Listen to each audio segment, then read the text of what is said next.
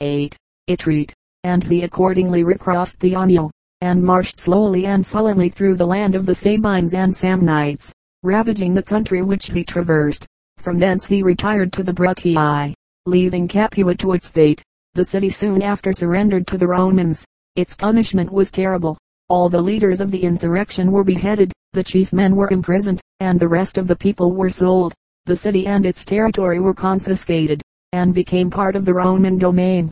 The commencement of the next season BC 210 was marked by the fall of Salapia, which was betrayed by the inhabitants to Marcellus, but this loss was soon avenged by the total defeat and destruction of the army of the proconsul Cian. Fulvius at Herdonia. The consul Marcellus, on his part, carefully avoided inaction for the rest of the campaign, while he harassed his opponent by every possible means. Thus the rest of that summer wore away without any important results. But the state of comparative inactivity was necessarily injurious to the cause of Hannibal. The nations of Italy that had espoused that cause when triumphant now began to waver in their attachment, and in the course of the following summer BC 209 the Samnites and Lucanians submitted to Rome, and were admitted to favorable terms. A still more disastrous blow to the Carthaginian cause was the loss of Tarentum, which was betrayed into the hands of Fabius, as it had been into those of Hannibal. In vain did the latter seek to draw the Roman general into a snare. The wary Fabius eluded his toils. The recovery of Tarentum was the last exploit in the military life of the aged Fabius, and was a noble completion to his long list of achievements. From the time of the Battle of Cannae he had directed almost exclusively the councils of his country, and his policy had been preeminently successful. But the times now demanded bolder measures, and something else was necessary than the caution of the lingerer to bring the war to a close. After the fall of Tarentum Hannibal still traversed the open country unopposed, and laid waste the territories of his enemies. Yet we cannot suppose that he any longer looked for ultimate success from any efforts of his own. His object was doubtless now only to maintain his ground in the south until his brother Hasdrubal should appear in the north of Italy, an event to which he had long anxiously looked forward. Yet the following summer BC 208 was marked by some brilliant achievements. The two consuls, Crispinus and Marcellus, who were opposed to Hannibal in Lucania, allowed themselves to be led into an ambush, in which Marcellus was killed, and Crispinus mortally wounded. Marcellus was one of the ablest of the Roman generals. Hannibal displayed a generous sympathy for his fate, and caused due honors to be paid to his remains. The following year BC 207 decided the issue of the war in Italy. The war in Spain during the last few years had been carried on with brilliant success by the young Scipio, of whose exploits we shall speak presently. But in BC 208, Hasdrubal, leaving the two other Carthaginian generals to make head against Scipio, resolved to set out for Italy to the assistance of his brother. As Scipio was in undisputed possession of the province north of the Idris, and had secured the passes of the Pyrenees on that side, Hasdrubal crossed these mountains near their western extremity, and plunged into the heart of Gaul. After spending a winter in that country, he prepared to cross the Alps in the spring of BC 207, and to descend into Italy. The two consuls for this year were C. Claudius Nero and M. Livius. Nero marched into southern Italy to keep a watch upon Hannibal. Livius took up his quarters at Ariminum to oppose Hasdrubal. The latter experienced little loss or difficulty in crossing the Alps. The season of the year was favorable, and the Gauls were friendly to his cause. But instead of pushing on at once into the heart of Italy, he allowed himself to be engaged in the siege of Placentia, and lost much precious time in fruitless efforts to reduce that colony. When at length he abandoned the enterprise, he sent messengers to Hannibal to apprise him of his movements, and concert measures for their meeting in Umbria. But his dispatches fell into the hands of the consul Nero, who formed the bold resolution of instantly marching with a picked body of 7,000 men to join his colleague, and fall upon Hasdrubal with their united forces before Hannibal could receive any information of his brother's movements. Nero executed his design with equal secrecy and rapidity. Hannibal knew nothing of his departure, and in a week's time Nero marched 250 miles to Sena, where his colleague was encamped in presence of Hasdrubal. He entered the camp of Livius in the night, that his arrival might not be known to the Carthaginians. After a day's rest the two consuls proceeded to offer battle, but Hasdrubal, perceiving the augmented numbers of the Romans, and hearing the trumpet sound twice, felt convinced that the consuls had united their forces, and that his brother had been defeated. He therefore declined the combat, and in the following night commenced his retreat toward Ariminum. The Romans pursued him, and he found himself compelled to give them battle on the right bank of the Metaurus. On this occasion Hasdrubal displayed all the qualities of a consummate general, but his forces were greatly inferior to those of the enemy, and his Gaulish auxiliaries were of little service. The gallant resistance of the Spanish and Ligurian troops is attested by the heavy loss of the Romans, but all was of no avail, and seeing the battle irretrievably lost, he rushed into the midst of the enemy, and fell, sword in hand, in a manner worthy of the son of Hamilcar and the brother of Hannibal.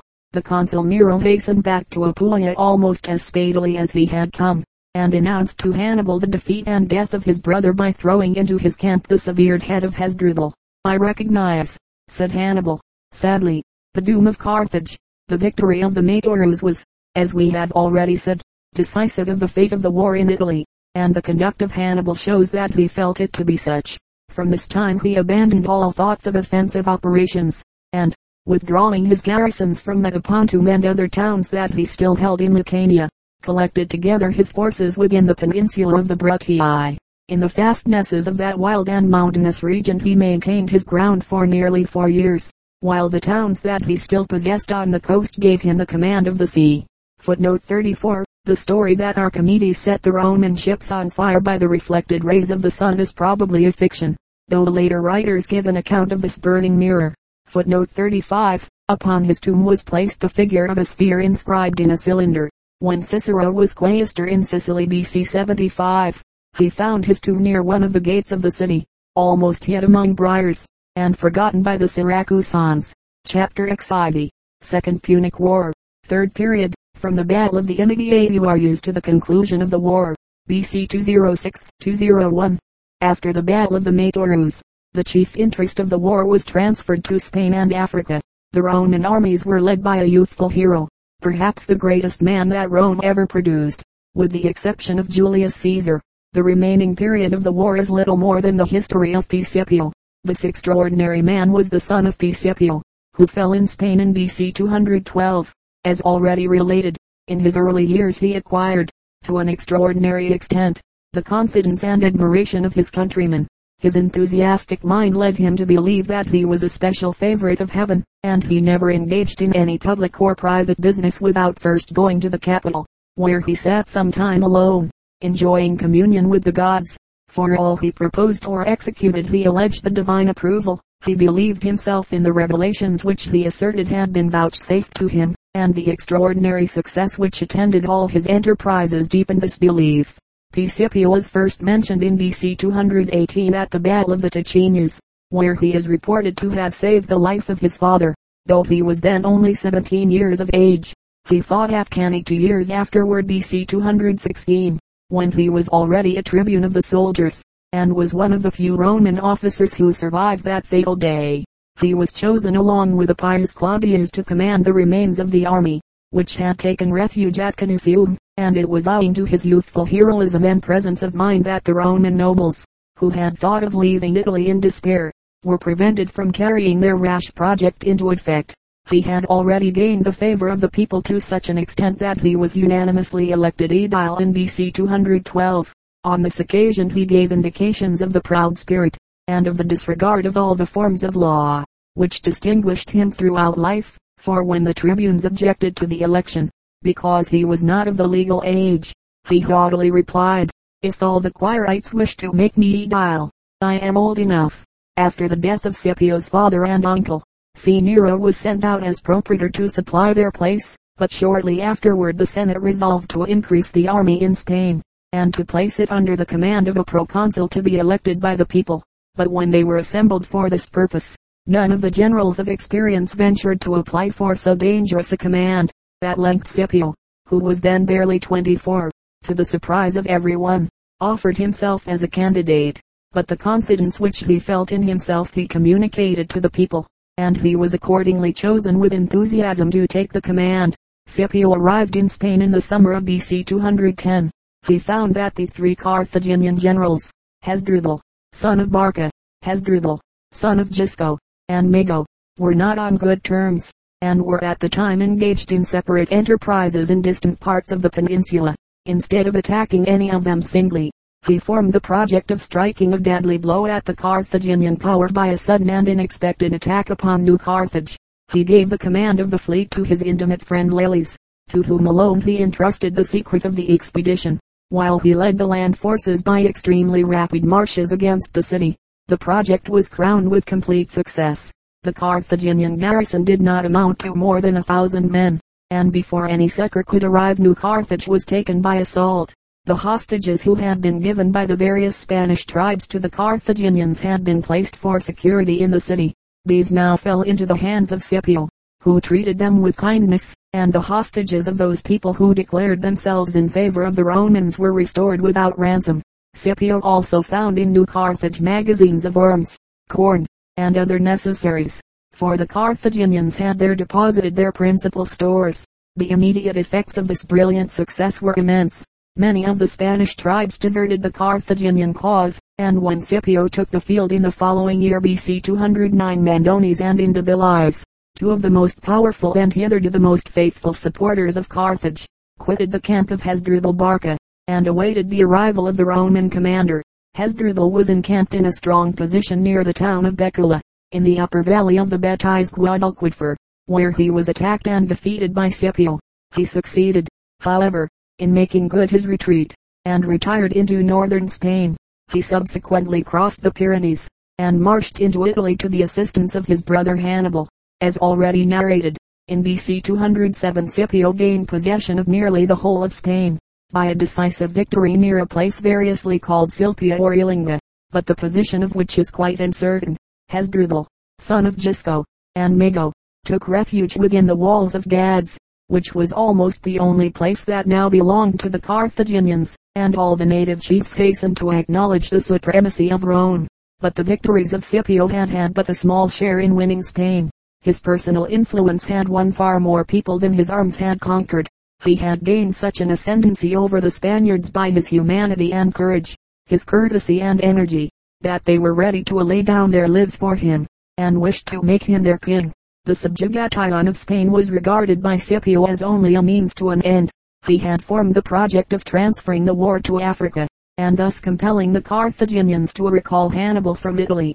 He therefore resolved, before returning to Rome, to cross over into Africa, and secure, if possible, the friendship and company operation of some of the native princes. His personal influence had already secured the attachment of Masinissa, the son of the king of the Massilians, or Western Numidians, who was serving in the Carthaginian army in Spain, and he trusted that the same personal ascendancy might gain the more powerful support of Syphax, the king of the Massilians, or Eastern Numidians. With only 2 quinqueremes he ventured to leave his province and repair to the court of Syphax. There he met his old adversary, Hasdrubal, son of Gisco, who had crossed over from Gades for the same purpose, and the two generals spent several days together in friendly intercourse. Scipio made a great impression upon Syphax, but the charms of Shaphonisba, the daughter of Hasdrubal, whom the latter offered in marriage to Syphax, prevailed over the influence of Scipio. Syphax married her, and from that time became the zealous supporter and ally of the Carthaginians. During Scipio's absence in Africa a formidable insurrection had broken out in Spain, but on his return it was speedily put down, and terrible vengeance was inflicted upon the town of Iliturgize, which had taken the principal share in the revolt. Scarcely had this danger passed away when Scipio was seized with a dangerous illness. 8,000 of the Roman soldiers, discontented with not having received their usual pay, availed themselves of this opportunity to break out into open mutiny, but Scipio quelled it with his usual promptitude and energy. He crushed the last remains of the insurrection in Spain, and to crown his other successes, Gades at last surrendered to the Romans. Mago had quitted Spain, and crossed over into Liguria, to effect a diversion in favor of his brother Hannibal, and there was therefore now no longer any enemy left in Spain. Scipio returned to Rome in BC 206, and immediately offered himself as a candidate for the consulship. He was elected for the following year BC 205 by the unanimous votes of all the centuries, although he had not yet filled the office of praetor, and was only 30 years of age. His colleague was Polyxenes Crassus, the Pontifex Maximus, who could not, therefore, leave Italy. Consequently, if the war was to be carried on abroad, the conduct of it must of necessity devolve upon Scipio.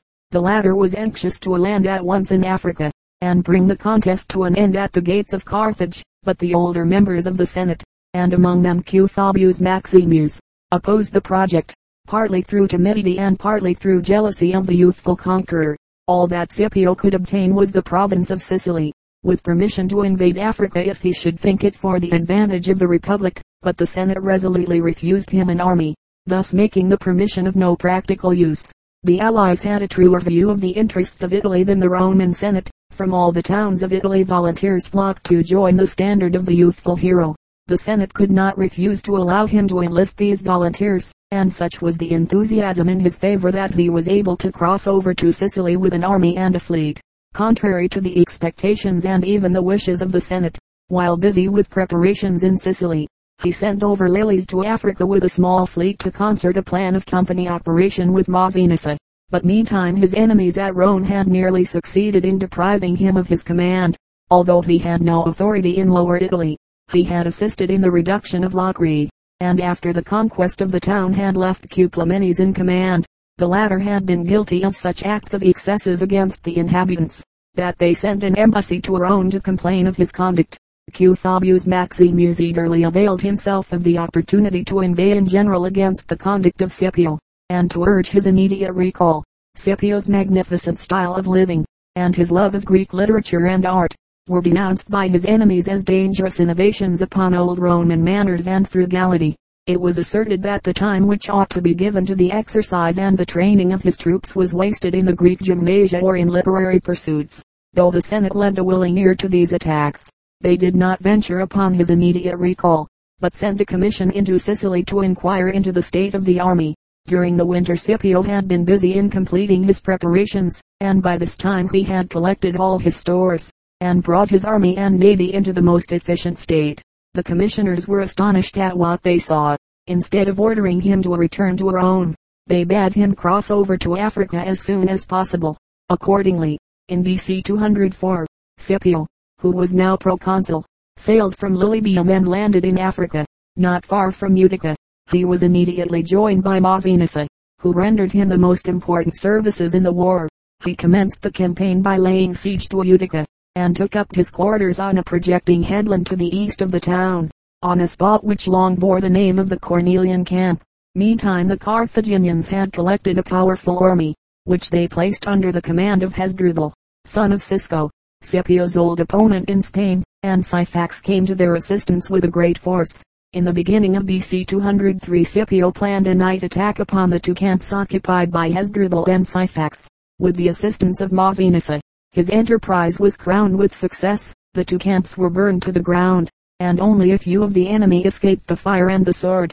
Among these, however, were both Hasdrubal and Syphax. The former fled to Carthage, where he persuaded the Senate to raise another army, and the latter retreated to his native dominions, where he likewise collected fresh troops. But their united forces were again defeated by Scipio.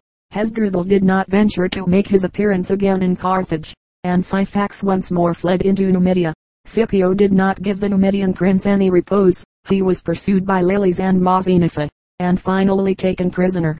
Among the captives who fell into their hands was Shaphonisba, the wife of Syphax, whom Masinissa had long loved, and had expected to marry when she was given to his rival. Masinissa now not only promised to preserve her from captivity, but, to prevent her falling into the hands of the Romans, determined to marry her himself. Their nuptials were accordingly celebrated without delay, but Scipio, fearful of the influence which she might exercise over his ally, sternly upbraided him with his weakness, and insisted on the immediate surrender of the princess. Unable to resist this command, Masinissa spared her the humiliation of captivity by sending her a bowl of poison, which she drank without hesitation, and thus put an end to her own life. These repeated disasters so alarmed the Carthaginians that they resolved to recall Hannibal and Mago. Hannibal quitted Italy in BC 203, to the great joy of the Romans. For more than 15 years had he carried on the war in that country, laying it waste from one extremity to another, and during all this period his superiority in the field had been uncontested.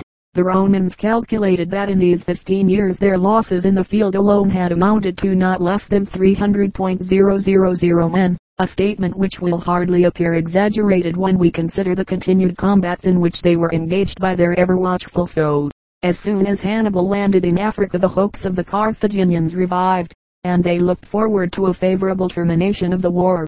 Hannibal, however, formed a truer estimate of the real state of affairs. He saw that the loss of a battle would be the ruin of Carthage, and he was therefore anxious to conclude a peace before it was too late. Scipio, who was eager to have the glory of bringing the war to a close, and who feared lest his enemies in the Senate might appoint him a successor, was equally desirous of a peace. The terms, however, which the Roman general proposed seemed intolerable to the Carthaginians, and as Hannibal, at a personal interview with Scipio, could not obtain any abatement of the hard conditions, he was forced, against his will, to continue the war. Into the details of the campaign, which are related very differently, our limits will not permit us to enter. The decisive battle was at length fought on the 19th of October, BC 202, on the Bagridas, not far from the city of Zama, and Hannibal, according to the express testimony of his antagonist, displayed on this occasion all the qualities of a consummate general. But he was now particularly deficient in that formidable cavalry which had so often decided the victory in his favor. His elephants, of which he had a great number, were rendered unavailing by the skillful management of Scipio, and the battle ended in his complete defeat. Notwithstanding the heroic exertions of his veteran infantry, 20,000 of his men fell on the field of battle, as many were made prisoners, and Hannibal himself with difficulty escaped the pursuit of Masinissa. Upon his arrival at Carthage he was the first to admit the magnitude of the disaster, and to point out the impossibility of the farther prosecution of the war. The terms, however, now imposed by Scipio were much more severe than before. Carthage had no alternative but submission, but the negotiations were continued for some time, and a final treaty was not concluded till the following year BC 201. By this treaty it was agreed that the Carthaginians were to preserve their independence and territory in Africa, but to give up all claims to any foreign possessions, that they were to surrender all prisoners and deserters, all their ships of war except 10 triremes, and all their elephants, that they were not to make war in Africa, or out of Africa, without the consent of Rome, that they were to acknowledge Masinissa as king of Numidia, that they were to pay 10,000 talents in silver in the course of 50 years. Scipio returned to Italy in BC 201, and entered Rome in triumph. He was received with universal enthusiasm. The surname of Africanus was conferred upon him, and the people, in their gratitude, were anxious to distinguish him with the most extraordinary marks of honor. It is related that they wished to make him consul and dictator for life, and to erect his statue in the Comitia, the Senate House, and even in the Capitol, but that he prudently declined all these invidious distinctions. Chapter XV. Wars in the East. The Macedonian, Syrian, and Gaeladian Wars, BC 214-188. The Second Punic War made the Romans undisputed masters of the western shores of the Mediterranean. Sicily, Sardinia, and Corsica were Roman provinces. Spain owned the Roman supremacy. Carthage was completely humbled, and her powerful neighbor Masinissa was the steadfast ally of Rome. The Roman Republic was now the most powerful state in the ancient world. Her legions had been trained to war by long struggles with Gauls, Spaniards, and Africans, and were superior to all other troops in discipline, experience, and valor. She now naturally turned her eyes toward the east, whose effeminate nations seemed to offer an easy conquest. The Greek kingdoms in Asia, founded by the successors of Alexander the Great, bore within them the seeds of decay. The mighty kingdom of Syria, which had once extended from the Indus to the Aegean Sea, had now lost some of its fairest provinces. The greater part of Asia Minor no longer owned the authority of the Syrian kings. Theodosius was governed by its own rulers. A large body of Gauls had settled in the northern part of Phrygia, which district was now called Gaeladiae after them. A new kingdom was founded in Mysia, to which the name of Theargianus was given from its chief city, and Aetolus, who was king of Pergamus during the Second Punic War, formed an alliance with Rome as a protection against Syria and Macedonia. The king of Syria at this time was Antiochus II, who, from his victory over the Parthians, had received the surname of the Great. Egypt was governed by the Greek monarchs who bore the name of Ptolemy. They had, even as early as the time of Pyrrhus, formed an alliance with Rome. See page 66, 14th paragraph of chapter IX. Transcriber. The kingdom had since declined in power, and upon the death of Ptolemy Ivy, surnamed Philopator, in BC 205, the ministers of his infant son Ptolemy Epiphanes, dreading the ambitious designs of the Macedonian and Syrian kings, placed him under the protection of the Roman Senate, who consented to become his guardians. The Republic of Rhodes was the chief maritime power in the Aegean Sea. It extended its dominion over a portion of the opposite coasts of Caria and Lycia, and over several of the neighboring islands. Like the king of Pergamus, the Rhodians had formed an alliance with Rome as a protection against Macedonia. Macedonia was still a powerful kingdom, governed at this time by Philip the monarch of considerable ability, who ascended the throne in BC 220, at the early age of 17. His dominion extended over the greater part of Greece, but two new powers had sprung up since the death of Alexander, which served as some counterpoise to the Macedonian supremacy. Of these the most important was the Achaean League, which embraced Corinth, Arcadia, and the greater part of the Peloponnesus. The Aeolian League included at this time a considerable portion of central Greece. Athens and Sparta still retained their independence, but with scarcely a shadow of their former greatness and power. Such was the state of the Eastern world when it came into contact with the arms of Rome. We have already seen that during the Second Punic War Philip had been engaged in hostilities with the Roman Republic. Demetrius of Pharos, who had been driven by the Romans from his Illyrian dominions, had taken refuge at the court of Philip, and soon acquired unbounded influence over the mind of the young king. This wily Greek urged him to take up arms against the grasping republic, and the ambition of Philip was still farther excited by the victories of Hannibal. After the Battle of Cannae BC 216 he concluded a treaty with Hannibal, but, instead of supporting the Carthaginian army and fleet, his proceedings were marked by an unaccountable degree of hesitation and delay. It was not till BC 214 that he appeared in the Adriatic with a fleet, and laid siege to Oricus and Apollonia, which the Romans had retained possession of at the close of the Illyrian War. He succeeded in taking Oricus, but the arrival of a small Roman force, under the command of Avilis Laevinus, compelled him to raise the siege of Apollonia, and to burn his own ships to prevent their falling into the hands of the enemy. For the next 3 years the war was carried on with unaccountable slackness on both sides, but in BC 211 it assumed a new character in consequence of the alliance which the Romans formed with the Aetolian League. Into the details of the campaigns which followed it is unnecessary to enter, but the attention of the Romans was soon afterward directed to affairs in Spain, and the Aetolians were left almost alone to cope with Philip. The Achaeans also joined Philip against the Aetolians, and the latter people were so hard pressed that they were glad to make peace with the Macedonian king. Shortly afterward the Romans, who were desirous of turning their undivided attention to the invasion of Africa, also concluded peace with him BC 205. The peace, which thus terminated the First Macedonian War, was probably regarded by both parties as little more than a suspension of hostilities. Philip even went so far as to send to the Carthaginians in Africa a body of 4,000 men, who fought at Zama under the command of Hannibal. At the same time he proceeded to carry out his plans for his own aggrandizement in Greece, without any regard to the Roman alliances in that country. In order to establish his naval supremacy in the Aegean Sea, he attacked the Rhodians and Aetolus, king of Pergamus, both of whom were allies of Rome. He had also previously made a treaty with Antiochus, king of Syria, for the dismemberment of the Egyptian monarchy, which was placed under the guardianship of the Roman people. It was impossible for the Senate to pass over these acts of hostility, and accordingly, in the year after the conclusion of the Second Punic War, the consul Sulpicius Galba proposed to the Comitia of the Centuries that war should be declared against Philip. But the people longed for repose, and rejected the proposition by the almost unanimous vote of every century. It was only by the most earnest remonstrance, and by representing to them that, unless they attacked Philip in Greece, he would invade Italy, like Hannibal, that they were induced to reverse their decision and declare war BC 200. Philip was at this time engaged in the siege of Athens, which had joined Aetolus and the Rhodians. The consul Galba crossed over to Epirus, and Athens was relieved by a Roman fleet, but before he withdrew, Philip, prompted by anger and revenge, displayed his barbarism by destroying the gardens and buildings in the suburbs, including the Lyceum and the tombs of the Attic heroes, and in a second incursion which he made with large reinforcements he committed still greater excesses. For some time, however, the war lingered on without any decided success on either side.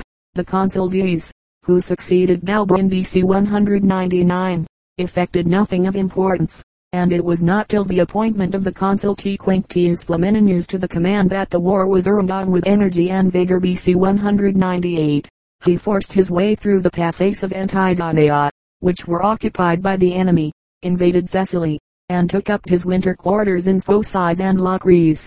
In the following year, BC 197, the struggle was brought to a termination by the Battle of Cynocephaly Dogs Heads, a range of hills near Scotussa, in Thessaly.